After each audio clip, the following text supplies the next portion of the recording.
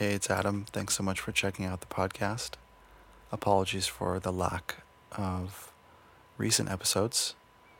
It's been about a month-long gap. The reason being is that the recent episode I intended to release suffered a heavy bout of technical glitches, also known as audio drift, that wasn't worth trying to Frankenstein back together. Anyhow, really excited to introduce you to my guest today, Maceo Paisley. Met him here in Los Angeles through the design community. Really enjoyed our conversation, as it'll definitely be the first of many. Started the nonprofit Citizens of Culture here in Los Angeles. It's a nonprofit that develops critical thinking and emotional intelligence using art as a platform to open up important conversations about identity, relationships, and work. And has a physical space, new too, here in Chinatown in Los Angeles, hosting talking circles, art shows, installations, amazing space with amazing people. I had the pleasure of hosting tea ceremony there last week. Anyhow, I will include links to all of these in the description for the episode. So without further ado, I give you Maceo Paisley. So yeah, I'm excited to try this tea because I haven't really. I almost wish we had, like, maybe I'll ask Chance, the rapper, if I could just put a snippet of his song into this episode to just tie that together. Yeah, he might say yeah. He might say yes. So you just had a birthday. Yeah. You said it was your 34th. Mm-hmm. Mm-hmm. How was your 33rd year? Pretty good. I think that a few years ago, I don't put the same amount of weight on the symbolism of the years as other people do. Mm-hmm. But I do appreciate, age ain't nothing but a number, to put it frankly. Sure. But I do appreciate the opportunity to acknowledge, a season cycle. Yeah. And I feel really grounded in my perspectives at the moment. Mm-hmm. And I feel just sure enough of things to speak confidently about my views on many different aspects of life, but still curious enough and frankly ignorant enough or naive enough to still see the world with a whole bunch of wonder.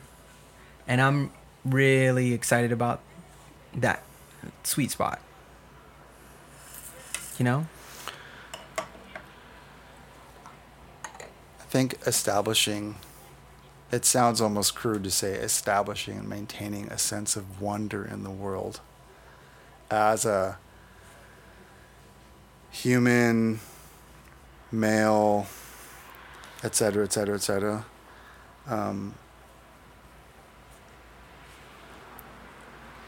I can relate to that. Of course, I have my own way of experiencing that, and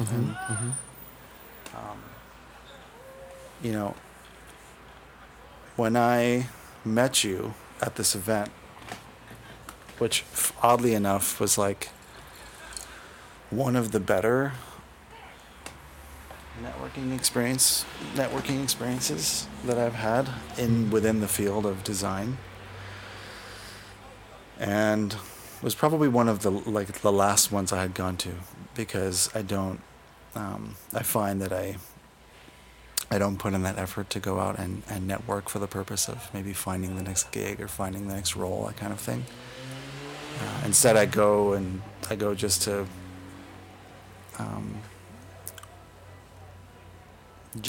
just to see how I could be of service, or how I can listen, or or connect with someone. Maybe it's a person who's going to be a parent, or someone who just doesn't want kids, or whatever that moment may be.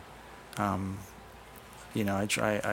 lately have been seeking inspiration that way, as opposed to like I'm going to go with this hidden agenda of going to see if I could land a gig or something. And the thing that really struck me when I had met you in that context was it felt like there is this amazing aura of like this combo of like whimsy and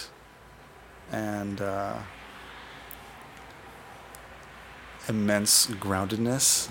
As someone who like maybe like I can only speak subjectively, but as someone who maybe emits an aura of groundedness, I always seek groundedness from other people, maybe because I'm actually not as secure as I may project myself to be. But there was a really amazing interplay of groundedness and like whimsy that like what magnetized me to you, like in that context. Mm-hmm.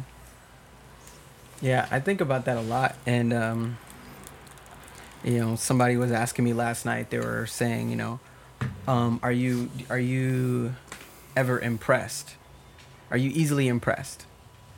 And I feel like I'm not easily impressed. Like I'm not impressed by the things people do necessarily. As a spike in relationship to how impressed I might be at a scoop of peanut butter. But in general, I keep I think a relatively high level of impressed about all things, Sure. that keeps me sort of fascinated with the world at large, like I think it's really cool that we figured out how to make peanut butter and tea and furniture.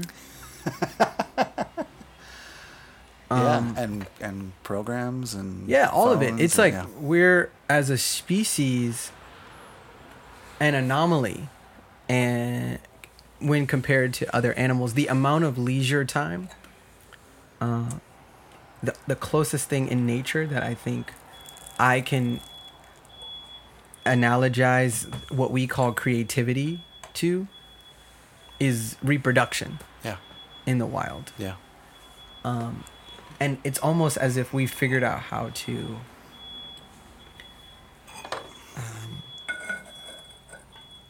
extract the creative element from the reproductive process and apply it to other things, like finding food or hibernating, and then developing new areas of life that other animals don't experience, or we've constructed new areas of life, like work is one of the most fundamental parts of human life, and yet it's completely alien. Banal, maybe. Maybe. Maybe. Well, I say completely alien to the rest of the animal kingdom, right? Because there isn't a separation between. Oh, babe, I'll be back. I'm gonna go get some acorns, and I'll see you at 5:30. Make sure dinner's on the table. Mm-hmm. It's just like, it's it seems as though from the outside looking in, that is just a steady stream of sensation and choice and emotion, whereas human beings, we are really into cartographizing and measuring and mapping, which I think gave birth to all the cool things that we have. But when you say banal, it makes me think, one of my favorite quotes is, we couldn't measure what mattered, so we made what we could measure matter.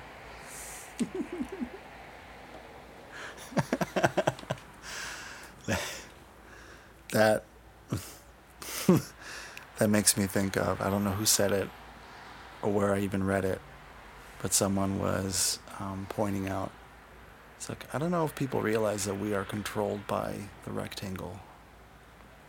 Talking about in an abstract sense. We sleep on rectangles. We walk through rectangles. We drive in rectangles. We look at rectangles.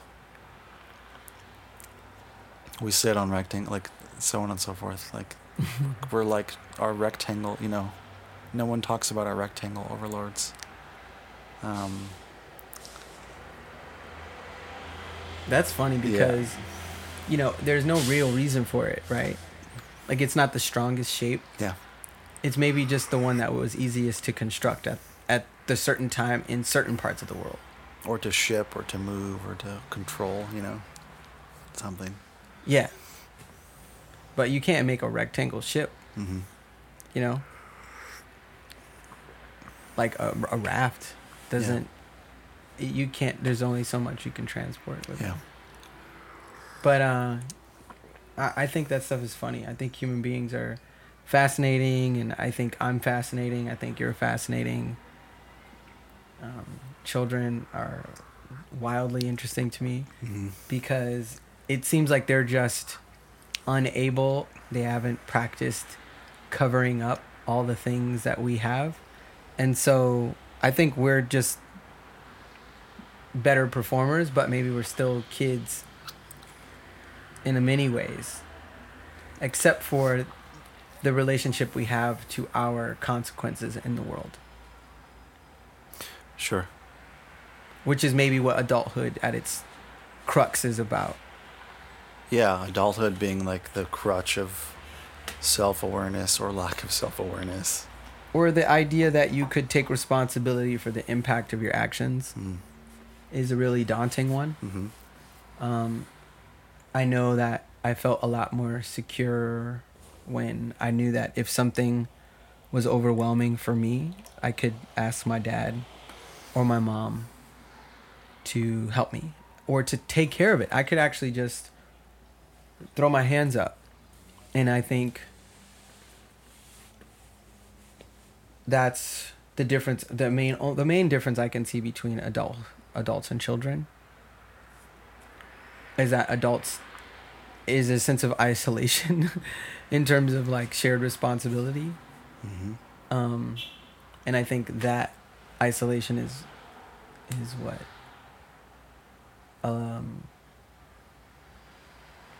creates a social need for life partnership, you know, a social need for life partnership. I don't know what we might have done as like a more tribal. Right. I mean, the structure may have been different, but the need may have still been the same. You know, maybe in like more forager culture or like hunter-gatherer. Like, okay, well, maybe the city is smaller. It's a smaller tribe or smaller village. And maybe the structure may be different. Maybe it's more like, you know, kibbutz style, and people are just sharing all the resources, all the homes, sharing the responsibilities in between kids. Maybe there aren't exclusive couples. Maybe there are polyamorous couples. Maybe everyone's just not in an incestuous way, but like in just who knows? We're certainly at that time would be sharing the river and sharing the forest and sharing the boar and sharing the lion or the bison or whatever the indigenous meat was that we were eating, or the berries, right? So, you know, I think adulthood is like is one of those words that is like contextually different across cultures. Yeah. And comes with its own, you know, particular set of responsibilities. In this particular one, I think it kind of means isolation. Like, that's been my experience, that I'm trying to, because we started talking about my birthday, right? And so I guess what I'm trying to say is I'm trying to, and I'm focusing on what it means to mature versus age, and what it means to be an adult and maintain a sense of wonder. and also unpack what adulthood means to me Yeah. in a way that is graceful and that I can accept, and in a way that I can identify with the definition. Hmm.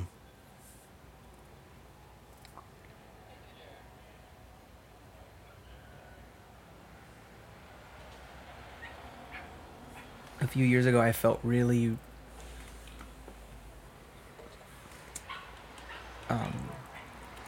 like a really deep sense of grief. Like I was becoming older, and the things that I had accomplished in my life were not satisfactory for a person of my age. Oh, yeah. You know that conversation? Oh, yeah. And I was like, when I was 18, I could do XYZ, and people would say, it's really impressive, you're really bright for your age. And then when I was 24, people would say, you're really impressive or smart for your age. And when I was 29, people would say, you're really something impressive for your age. At a certain point, people stopped doing that. Yeah. That it just became expected that I was supposed to know everything that I knew. Yeah. That it was no longer worth celebrating or congratulating me for knowing whatever it is that I knew or had worked to know. And so I found myself in my late 20s looking for my next big thing that I could do earlier than I was expected to do it. Maybe I could win a Nobel Prize and be the youngest Nobel Prize winner. And people would say, wow, he's so young. Yeah. To have won a Nobel Prize. Yeah. And but it's just like these things, the tasks kept getting bigger. Like ridiculously big. Like what? I mean, like winning a Nobel Prize. Okay. So or like, maybe I could go to the Olympics. Right. And people would say, wow, he's only been doing it for how long? So impressive for his age to just be so talented so young. And I found that what I was focusing on was, one, external validation, and two, youth. Yeah. Which either of those things are actually totally cool. We're human beings, but that's just what I noticed, and I was like, oh man. So I'm really interested right now in what it means to mature for me, and also what it means to mature for the human race to mature. Yeah, that alone is a really huge topic. I feel like with every guest,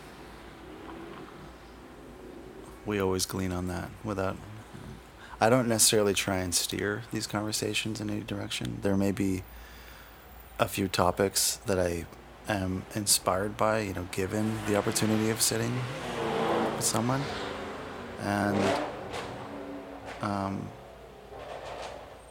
which is a fun segue. As I started to learn about you, again, we had our initial meeting, and then I don't think I saw you for possibly a year or two, until reaching out to you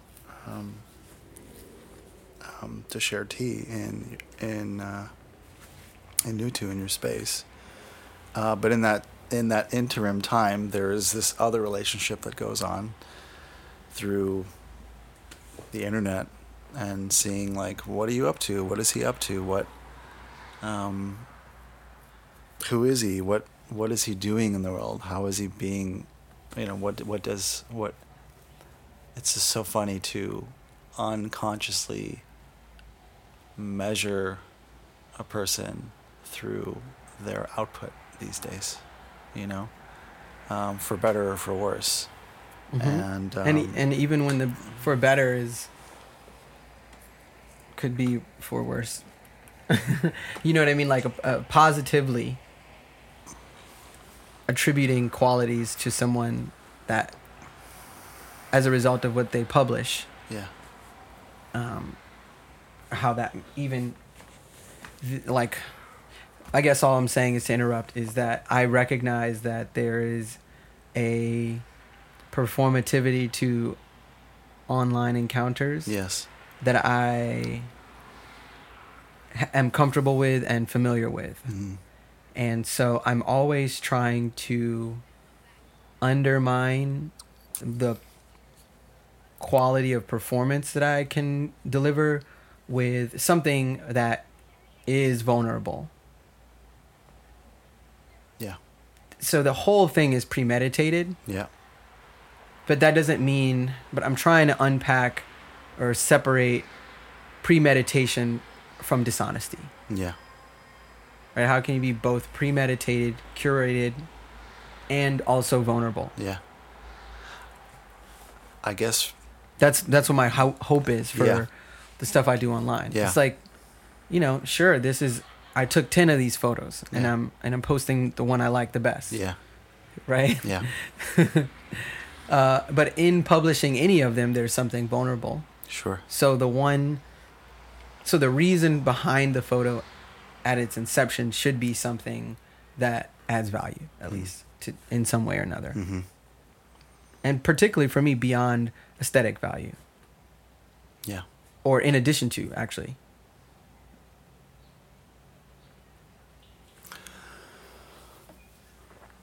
It's funny. I feel like I've come to a point right now.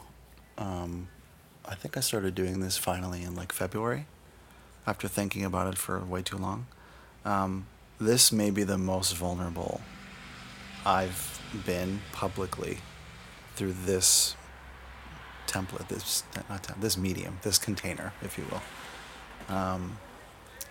Because, yeah, as you say, no matter what I am putting out there, let's say on Instagram, something like Instagram, I actually found myself to be using a platform like Facebook vulnerably, and I discovered that my community, my Facebook community, it's kind of funny, paradoxical. That's because Label. we're not digital natives. Yeah, we're not digital So we're natives. always doing like double speak of like, Yeah. is this part of reality? Yeah. And that's fair, but I think it's okay for us to be invested in the digital realm, I think. Yeah. I think.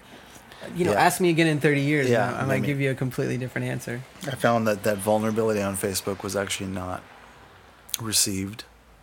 It didn't give me, not that I was seeking validation on Facebook through being vulnerable, but there was no like engagement or conversation. There are obviously different ways of communicating. It could be through a timeline, through a comment, through a private group, through the whatever. And so like pretty much a month ago now, I'm like, I don't want to give anymore or try and consume anything else from a platform like that. And so I've like left it at just Instagram, which I myself, perhaps, maybe artistically, I'm a more visually oriented person anyway. Especially as a learner, I'm probably more visually oriented, and more auditory as well. And but no matter what I'm putting out there on something like Instagram, there's always this curation. My visual mind is like seeking symmetry, and I'd like to spend more time learning more about astrology. I don't know if you're familiar, but I have this part of my cosmology is like there is an air of perfection, and I definitely see how I do that through whatever digital footprint. And all that to say that everything that I've seen and consumed and enjoyed or viewed that you've put out, except for actually getting your book, because that's a recent thing that you've done, is publish a book. So yeah, I'm glad you brought it up, so I didn't have to. But Mm-hmm. yeah, so I wrote this book, Uh-huh. which is called The Tao of Maceo. Ironically, next Sunday, I think you're traveling. Mm-hmm. But I'll be doing stuff around. Next Sunday, I'll be at Bloom and Plume Coffee Yeah. across the lake. I'll probably see Reese there. Mm-hmm. But the funny thing about Facebook is that I wouldn't have been able to write the book had it not for all my practice at learning how to communicate and receive feedback on my writing. Yeah. So it was like having an online test group Yeah. to where I could see what exactly was being responded to, my style of writing, the topics I selected, in as close to real time as the internet could allow. Yeah, it's like the best editing. Yep, too esoteric. No one responds. Yeah. Not within this sort of zeitgeist. Yeah. No one responds. Too angry. No one responds. Not angry enough. No one responds. Too political. Too political. No one responds. Political people respond. Don't like their response. But is that awareness and that sort of is that laboratory? It's funny, I've been saying laboratory instead of laboratory. Is that laboratory? That's great though. Say it like that because that's how the British say it, I believe. Laboratory. And also it highlights labor. Labor, right. So that's where you go to work. Okay. But is it laboratory or laborious? Laborious, yeah. 100%. It was my engagement with social media, and that's the part where I always like to disclaim. I don't have a recreational use for social media, even though I don't have a recreational use for social media. But I do have a recreational disposition towards social media. So I don't engage in it for no reason, but I also don't take it seriously. Yeah. There are other things that I could do with my time if I were just bored. But I also don't think of it as, I don't honor it yet as reality. Like, I wouldn't be someone who could fully empathize with a term like cyberbullying. I don't put enough stock in what goes on in those environments to receive a comment online as real for me. But I totally see how there are people on the other side of the screen that would go to the extent to find out where someone else lives on the other side of the screen. And that fear is real. You know?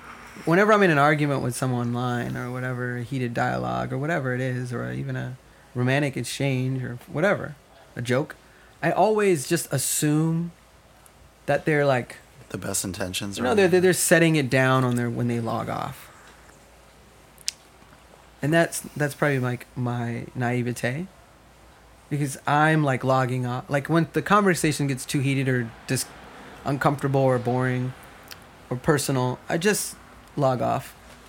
And then I go back to whatever I was doing, as opposed to like, there have been very few instances where I've thought about, something that was said online for a long time.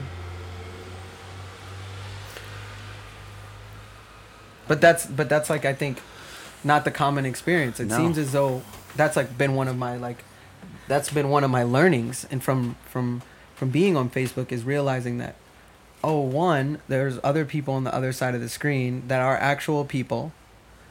I have a larger number of Instagram followers and Facebook followers than I could comprehend. Actually, the significance of that number of actual people viewing anything that I would do in real life. Yeah, the number becomes abstract at some point. Yeah. Very quickly. Mm-hmm. Even if you have 900 friends on Facebook, you have 900 Instagram followers, I can't conceive of 900 people being interested in a single line of text that I might write. Here's what's interesting, though, is that it's possible. I'm going to highlight the word possible. It's possible that 900 people at any point in time may have seen, liked, been interested in, or wanted to consume something, some image, a word, a sentence. There's this like whole other construct of like some reality or time construct where like maybe 1,100 people at some point liked something, and so they'd say, "Oh, I'll follow this person," but then as algorithms, update or built or rebuilt over time, your shit does not show up on people's Right. feed anymore. So Well, then it's that's a really yeah. interesting. That's a healthy reframe, and it Yeah. also makes me self-conscious, because then I would make it seem like that over like a 5-year period, I would have hoped that far more people would have at any given time of the day, but more than 1,100 people would be interested in the things that I'd say. Like if that's the way that I'm thinking about it, then now I go from social media is not a real reflection of where people's interests are to maybe I'm not important. And the things I say are not Yeah. important, which is like literally like that's the sort of paradigm of social media, right? Sure. Is that it's this wonderfully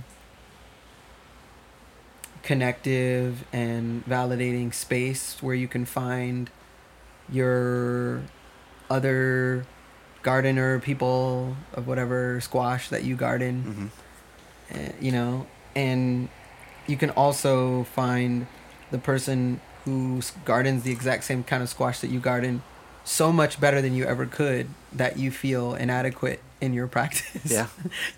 Yeah.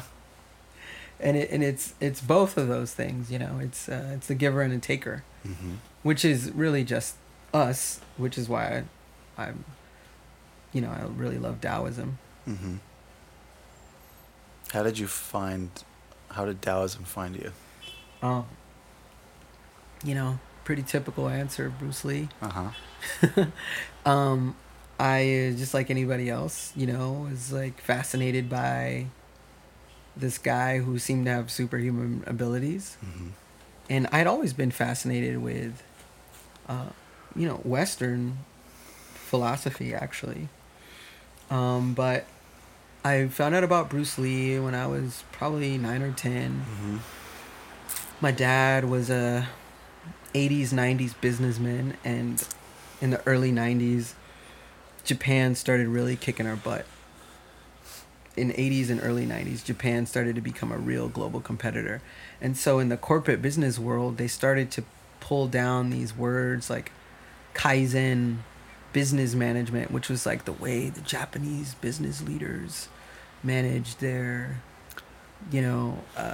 teams, or Kaizen being this, like, as far as I understand, like, always like driven by improvement, yes, self-improvement. yes. And so and then Bruce Lee. So the East had this crazy invasion, right? And it was the greatest fighter in the world is Bruce Lee, and the businesses that are starting to take over, China is starting to become prominent, Japan is starting to become prominent on the global economic scene. And so people started wondering what's been going on over there for the past 20,000 years. And my dad started bringing these books over, and he brings over like the Art of War by Sun Tzu. Mm-hmm. And then I read through that, and one of the other things that I stumble upon is among Plato and Socrates and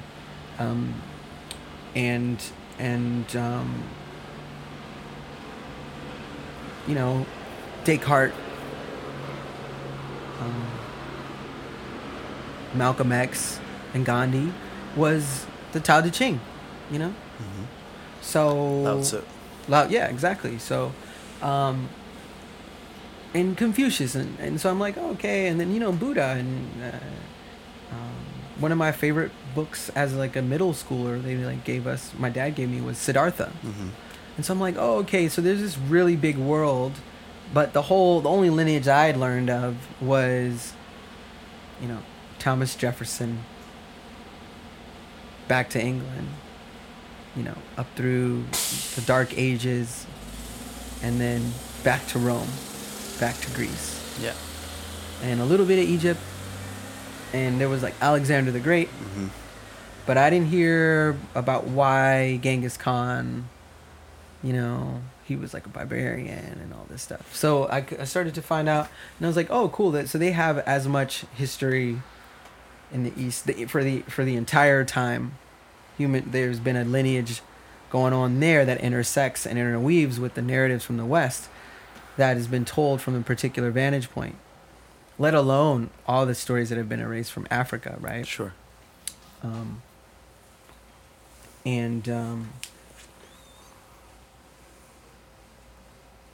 I was like, oh, okay, cool.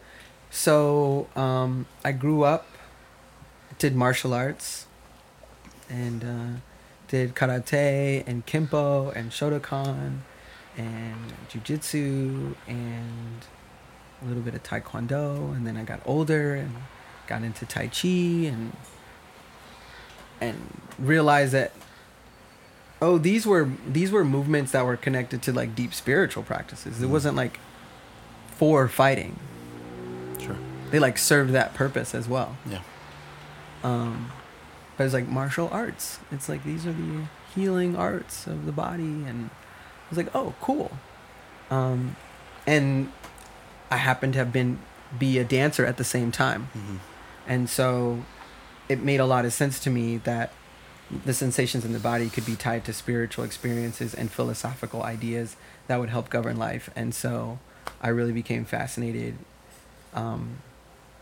with the idea of integrating a lot of what I found to be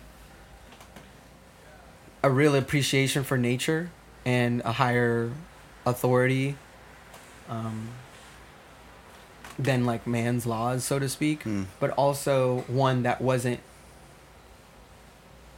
singular and supernatural and sentient, like a monotheistic viewpoint. Yeah. Whereas like I like the idea of distributed authority and you know, even like four corners and different explorations of what has led humans to be here. And so you know, a lot of it was just like mythology and just being curious about the stories. Yeah. Wonder. You know, wonder. So yeah, totally into that, and that's kind of how I found it. Very here, there. Studied some tantra and breathing, and was trying to hold my breath for long periods of time. It just like, you know, as an athlete and a dancer, I was looking for anything that I could to sort of improve my relationship to my body. And this gave me a whole different kind of access point to it, and so it was very valuable.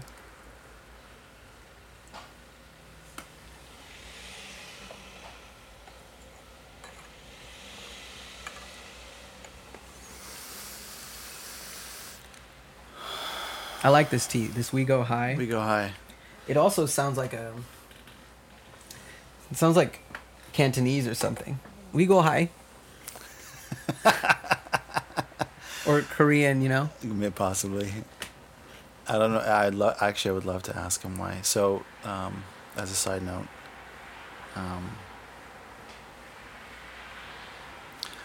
Y2T, my tea sponsor, who gifted this tea for this purpose, to be, pun intended, steeped in conversation. I don't know why he named this tea, but he himself is an expat from Wisconsin. Is based permanently. He used to be based in southeast China, I think like sort of Fujian or like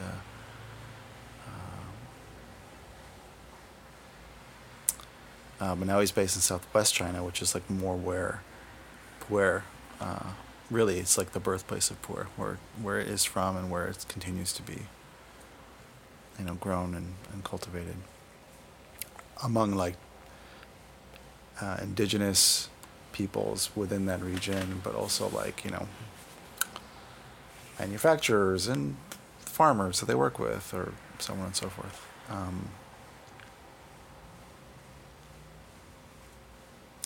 It's refreshing to hear that, like, you started, like, you got the books like because your dad brought them over, and then you pursued your own. You had this sort of like self inquiry that like it never starts or stops. It just kind of keeps going. I realize these are probably going to be totally melted, but they're going to be still really delicious. Because at room temperature, they're just going to be like, ugh. But I know. I was like, yeah. It's not that hot. yeah, but because it's like if it's at room temperature. I mean, also, I probably won't eat much more than this if you want to. Yeah, I should probably get in there as well. Yeah, I made these with my daughter. It's a great activity to like get messy and make chocolate together, and Totally. just use like maple syrup and coconut palm sugar, and be like, I'm not worried if you eat 3 of these. Like, we'll be cool. Like, no sugar spiking. Which is funny. That's a whole segue into like you asked me when you came in, like, how's my experience of parenting? Mm-hmm. But well, so the reason I asked that too is in this conversation of maturity and aging and wonder, my philosophy is that until we have kids, while we are kids, we're receiving the voices of our parents as the authority. And then once we become our adults, our executive functions become the parents to our inner child. And then once we have kids, my thinking is that we then externalize our inner child and treat our external children the way we've practiced treating our inner child. that is our hope. That is definitely like in a utopian sense, right? I mean, that's very. I love hearing that because, like, we need a lot more of that in the world. And my experience of parenting now, the shortest answer to your question is like, it's everything, every day, all the time, every moment is a work in progress, because the sometimes cognitive dissonance of my inner child dealing with my own childhood trauma with my parents, and then being triggered by something that I'm experiencing with my daughter, or with my partner. I don't want to say it's a minefield, because it's not exactly a minefield, but there's a lot of room there to be really kind to yourself, because otherwise, then when I look at, what our world is like, or what our culture is like here in the U.S. of A. Opioids, uppers, drugs, mood stabilizers, alcohol. These are all these sort of externalized ways to attempt to have a sense of control, instead of just dealing with your feelings. And honestly, this ongoing experience for 10 years now, and moving forward, of you were talking about martial arts. Gong Fu Cha is also aka Kung Fu Tea. So, as you know, Kung Fu is not just martial art. It's skilled discipline. So Gong Fu Cha, skilled discipline with tea preparation. A lot of nuance and micro movements, and just every moment to just ground yourself, be present in your body with what you're doing. This is my medicine, my teacher, my drug, all the things, like all wrapped in one, whenever I need it, or whatever whatever I need from it, or whatever I can give to it. It's all the things all at once, all the time. Do you think that it gives you kind of feedback like a piano does, where you've done it you can notice an off note or something like Sure. that? How does that come up? For me, it's more like a glitch in the matrix. Mm-hmm. I'll notice I'm like in the midst of, the because all the movements here are so cyclical, and all the stages of hot water to pot to decant to cup. It's like it's all the metaphors, within nature. Where does water come from? Well, there's rain or there's snow, and it gets to the top of the mountain, and then during the spring it starts to melt and it goes down into the stream, and from the stream into the river, and from the river, it's like there's all these. So there's a metaphor there with all those stages. When I'm unconsciously just trying to go through the cycles and the pattern of movement, and then I recognize like a glitch. I've like dropped something or splashed something or clinked on something. That's my sort of active reminder that like, oh, you know what? What's the whole point? There's no rush here.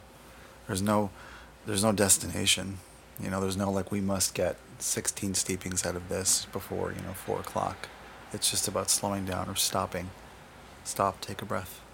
Mm-hmm. That kind of thing. So.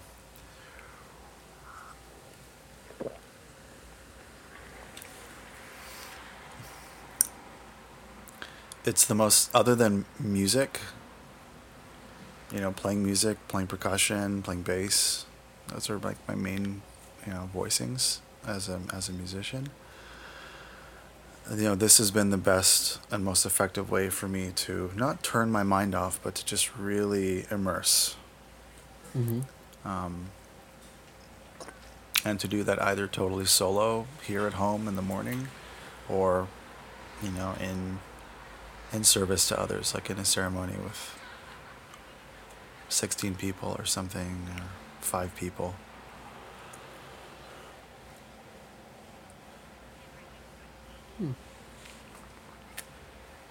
Do you approach it with kind of any kind of progressive viewpoint, or is it more of dropping in to a place each time and then coming back and visiting that place? I feel like I'm not always trying to recreate it the same way. I'm always trying to have like a Zen mind, beginner's mind about it. Every time I set up somewhere new, it's the first time I'm doing it there. It's the first time I'm with this group of people. It's the first time I'm maybe using this new pot or setting it up in this particular way. Maybe I'm being more symmetrical or more asymmetrical. I'm always trying to get out of my own trance of habituation. So it's it's an ebb and flow.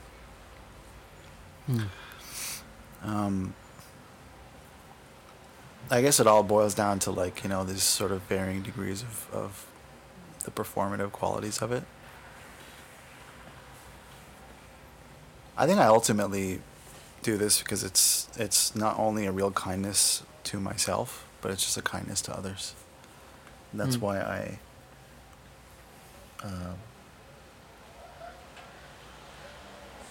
always come back to it, either on the daily or whenever the opportunity sort of arises. There were moments where I was trying to be more progressive with it, like when I was pitching this experience to potential clients, like, oh, this is a mindfulness module, for your team. It's a team. It's a team building experience. It's all these things. Like, in a way, noticing how I was trying to repackage it so that it could, like, you want this, it'll benefit you or your team or your company or your culture, that kind of thing. I recently had, this past spring, a conversation with a friend, mentor, sister, just like an older sis to me. And she came over and we were sitting just like this, and she reminded me. She's like, you're selling this thing as though it's something that it's not. It's just tea. don't don't don't sell it as though it's something else. I no wonder, it's like it's no surprise that, yeah, why would Snapchat or these other companies that may have, wellness budgets for their office, why would they seek this out when there's sort of like the go-tos, we'll bring in a yoga instructor or a meditation facilitator for like a thing. Don't don't steer away from the fact that this is exactly what it is, and it's really about finding comfort in community and in silence and connecting with yourself and connecting with nature, because it's really just leaves and water. Obviously the leaves go through an amazing, alchemical process through where it comes from, and then the farm, like what conditions it was grown in, and who are the farmers, who grew the trees, and who were the people who picked the leaves and who harvest, all the stages of how it got to even being in this cabinet, that she's like, let that speak for itself. You don't have to sell it as though it's a mindfulness thing. It's an understatement. So, yeah, that's a long-winded answer to the question of like, am I trying to be progressive with it? There were moments when I was trying to lean into that. Yeah, I think about that all the time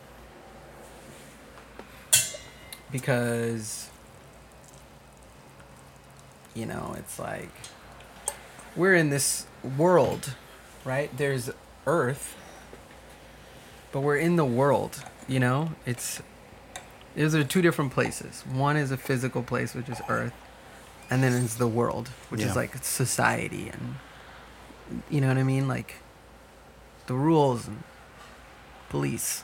Yeah. It's all constructed. Yeah. And things don't get to be one thing, really. They have to be two things. It's like tea, but then what? But why? Like, come on, dude. It's got to be... What does this do? What will this do for me? What will this do, right? And it's almost like the hack is to not hack, right? It's like, the whole life hack culture is like, life hack... Or biohacking. Biohack is just actually just breathe, chill out. Or like what this guy with what's his name, Wim Hof, was like, just sit in cold water. Yeah. Just take a cold shower. Yeah. That may be the answer to your anxiety disorder, if you want to call it a disorder. Just take a fucking cold shower. Let your nervous system, the sympathetic nervous system, go into fight or flight in a cold shower and like just breathe through it. And that may do wonders for you. Who knows? Yep.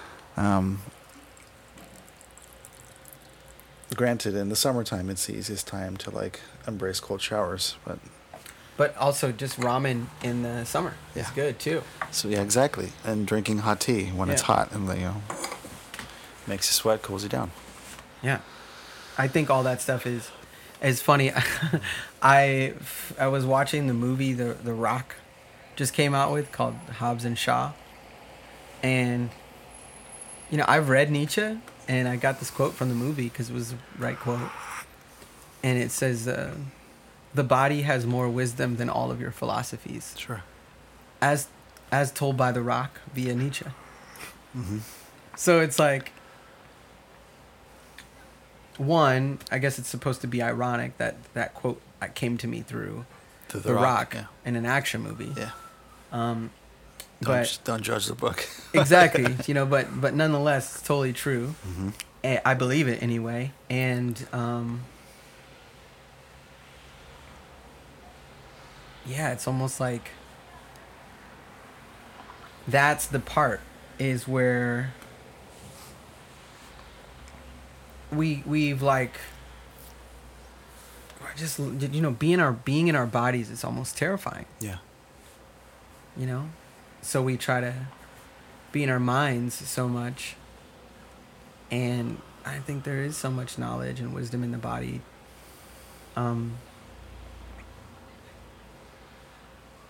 I have some pain sometimes, and I always try to listen to it. It's like when we're in conversation with someone else, have you heard these things? We're like, lean into discomfort. Mm-hmm. And it's like, well, yeah, also with your body. Yeah. Like when you're like, well, what is that? Why? There's, and if you notice, whenever we get a cut, we go to touch it first. Yeah. Or like, and you're like touching your foot. Yeah. And then if someone's like, oh no, don't touch it. Yeah. But you want to touch the pain and like, Yeah. because you want to see like how sensitive it is and where it's sensitive. Yeah. You want to learn more, and that knowledge is intimacy, but it also hurts. One of the best examples of what you're saying that I just experienced so in depth that it's blowing my mind right now, especially being altered by this tea slightly, is dental work. You're sitting in a chair. You can't see what's being done. You can hear only what the tools are doing. Oh yeah. Right? It's like you hear the zzz and the drills and the high frequencies. Maybe you'll smell the enamel being incinerated. I don't know. I mean, I just went through talk about, oh man.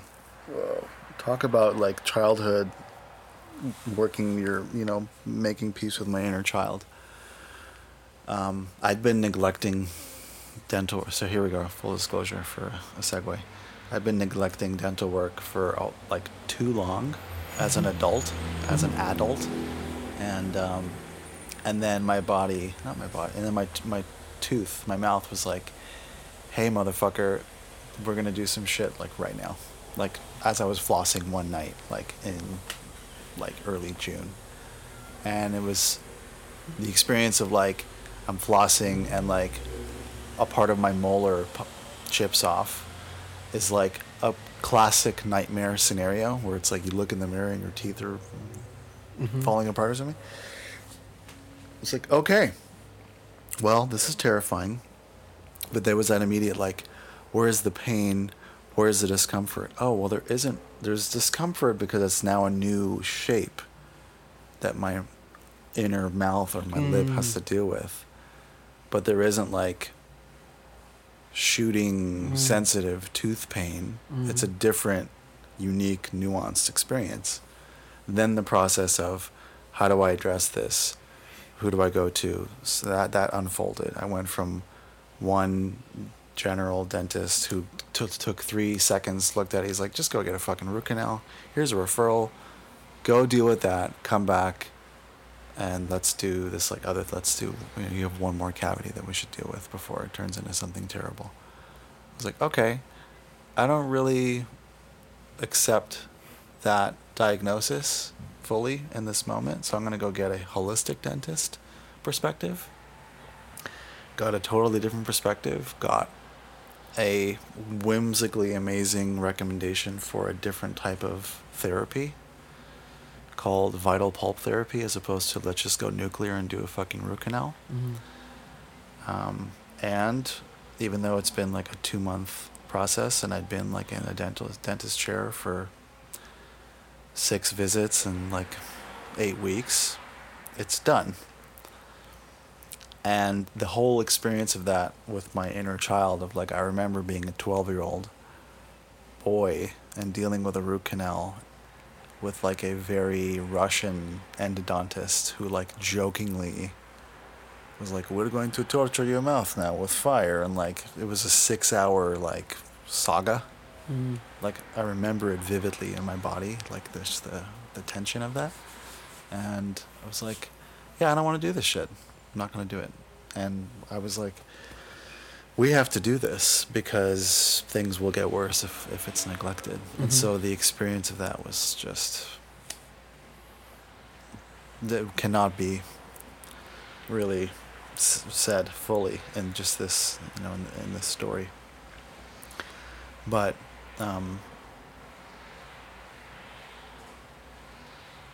Yeah, God, it's so surreal to be in a dentist chair and to not have a sort of full view on what exactly is going on because of just the nature of the work, you just have to receive or trust the work of, the dentist, the hygienist, so on and so forth. Mm. Um, it's a really interesting trust exercise. I think these stories are really really important. One, from the medical side, that people recognize that there's alternatives Yes. to what is being offered. Even just me, I want to take care of my body, but I don't want to see a scientist. Yeah. Necessarily. Yeah. You know what I mean? Yeah. I don't know if I like science in the way that it's delivered on the body. Yeah. It's very invasive. Yeah.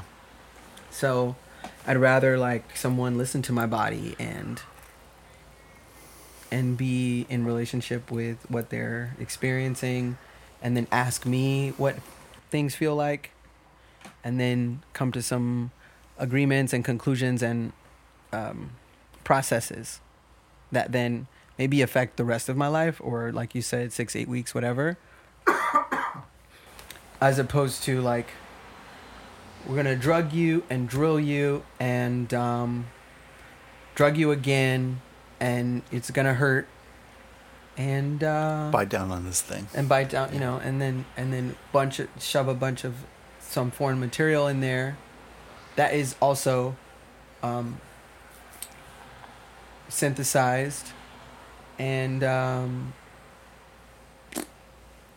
Yeah, wham bam. Wham, bam. Let's get you out and get the next person in. So I think it's really important in that way. And I also, I think it is really, I think it's great that we have we can do a triple bypass on someone. Yeah. And add 20 years of their life. I think that's cool. I also just wish that we maybe arranged our society in such a way that that kind of thing was less common.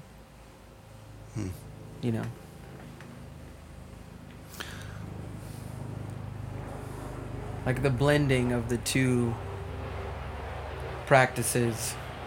If you need a bypass, you need a bypass maybe. But also, how do we notice it sooner, and what are the signs? Yeah. I mean, this could maybe be, what's the word here?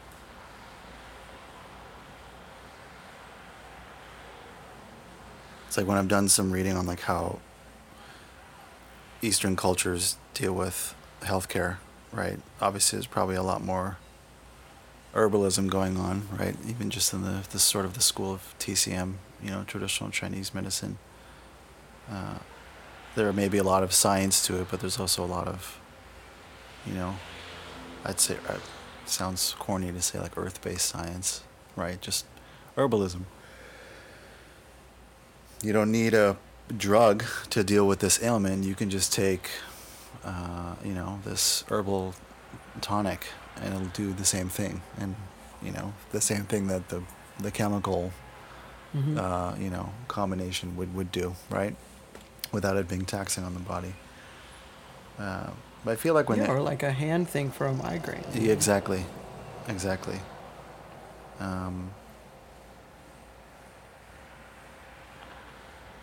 It seems as though maybe not all Eastern cultures, but definitely some Eastern cultures, the focus is on health and well-being. And so when you're healthy is when you sort of pay your tidings. I'll pay because I'm healthy, because it's I don't know how that payment or that exchange would work.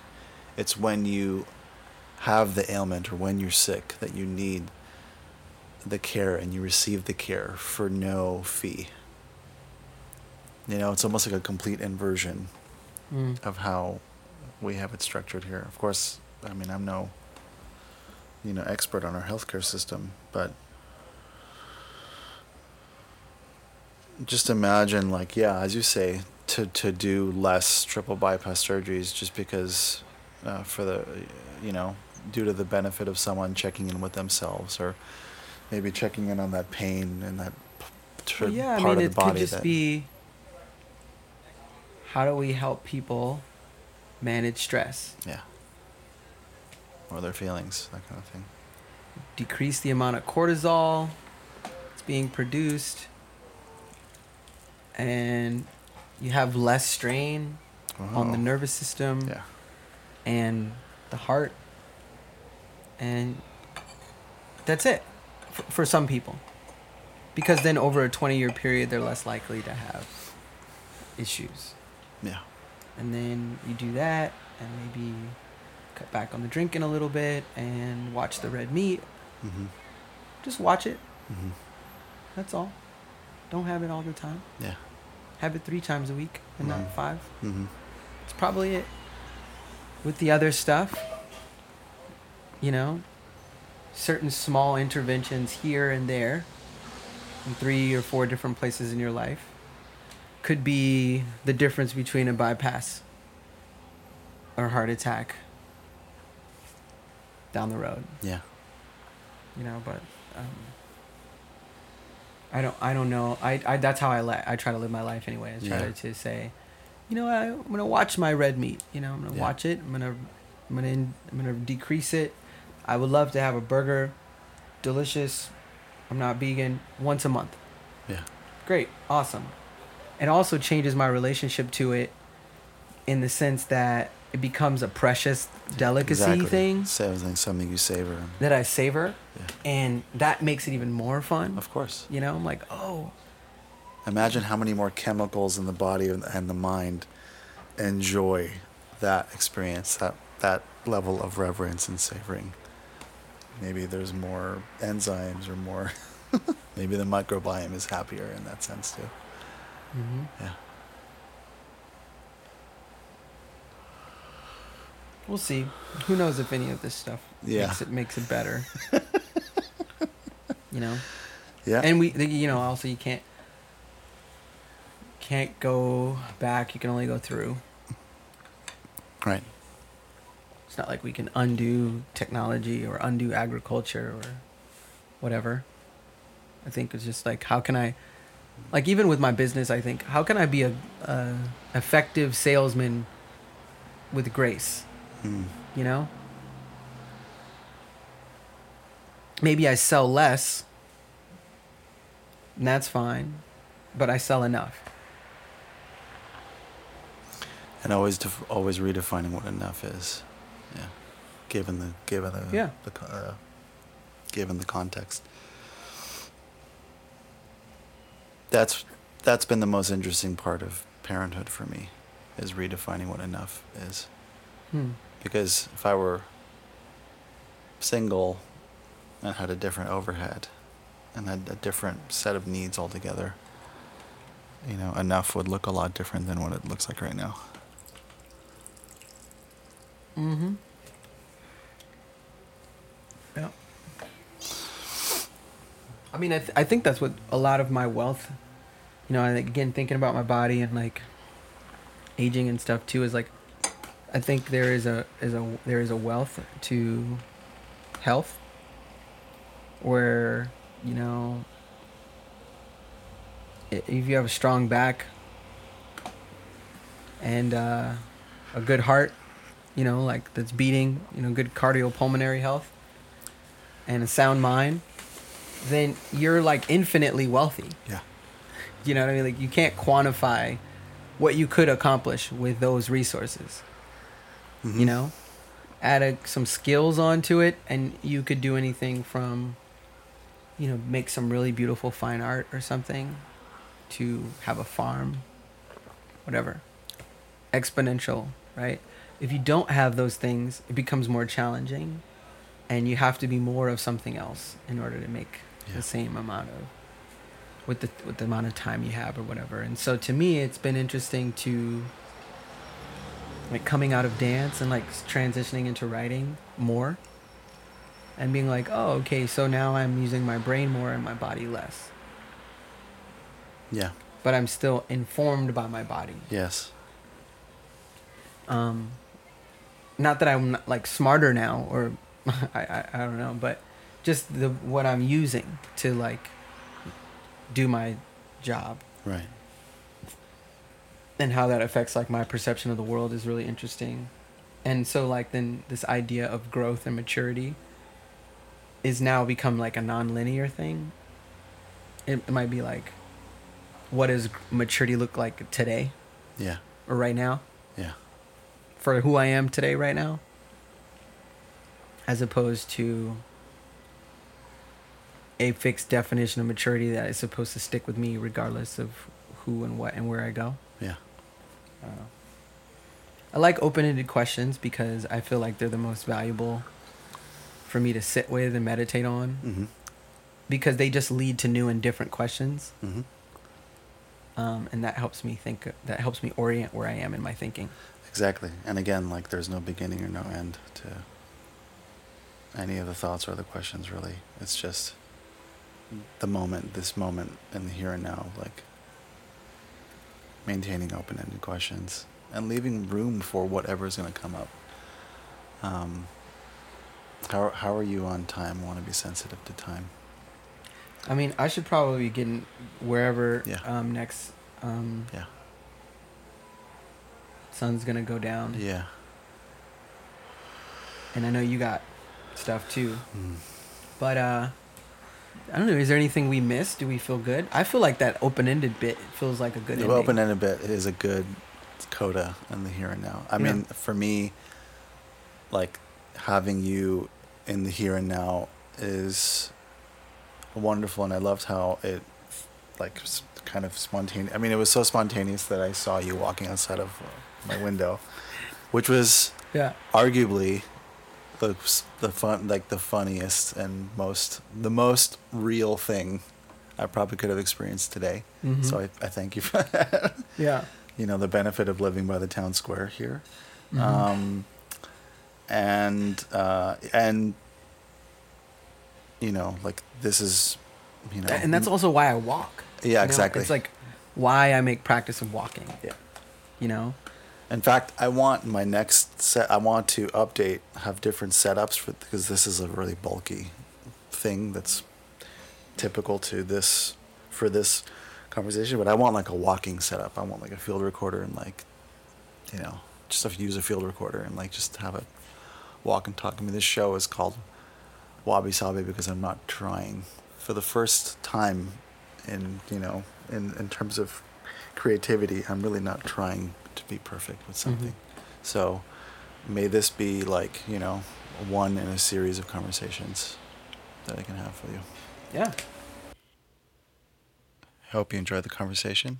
I want to give a big thanks to my tea sponsor, white2tea.com, for the tea that we drink in conversation. It's called We Go High. I'll share a link to that in the description of this episode. Please go check out Citizens of Culture on Instagram and on the web citizensofculture.com to find out more information, as well as Noustous, that's spelled NOUSTOUS.co, and on Instagram as well, Noustous LA. Also, we'll be including a link to the Tao of Maceo, and follow him on Instagram as well at Maceo Paisley. And last but not least, please subscribe to the show. Leave a review. It helps with search results. Check out the Patreon that I'm running to generate funds to just run the show and to slowly grow it over time. The support tiers start as low as $1 a month. And there are gifts that I send annually to Patreon members starting at $5 a month. So check those out at patreon.com/Wabi Sabi Podcast. Thanks again.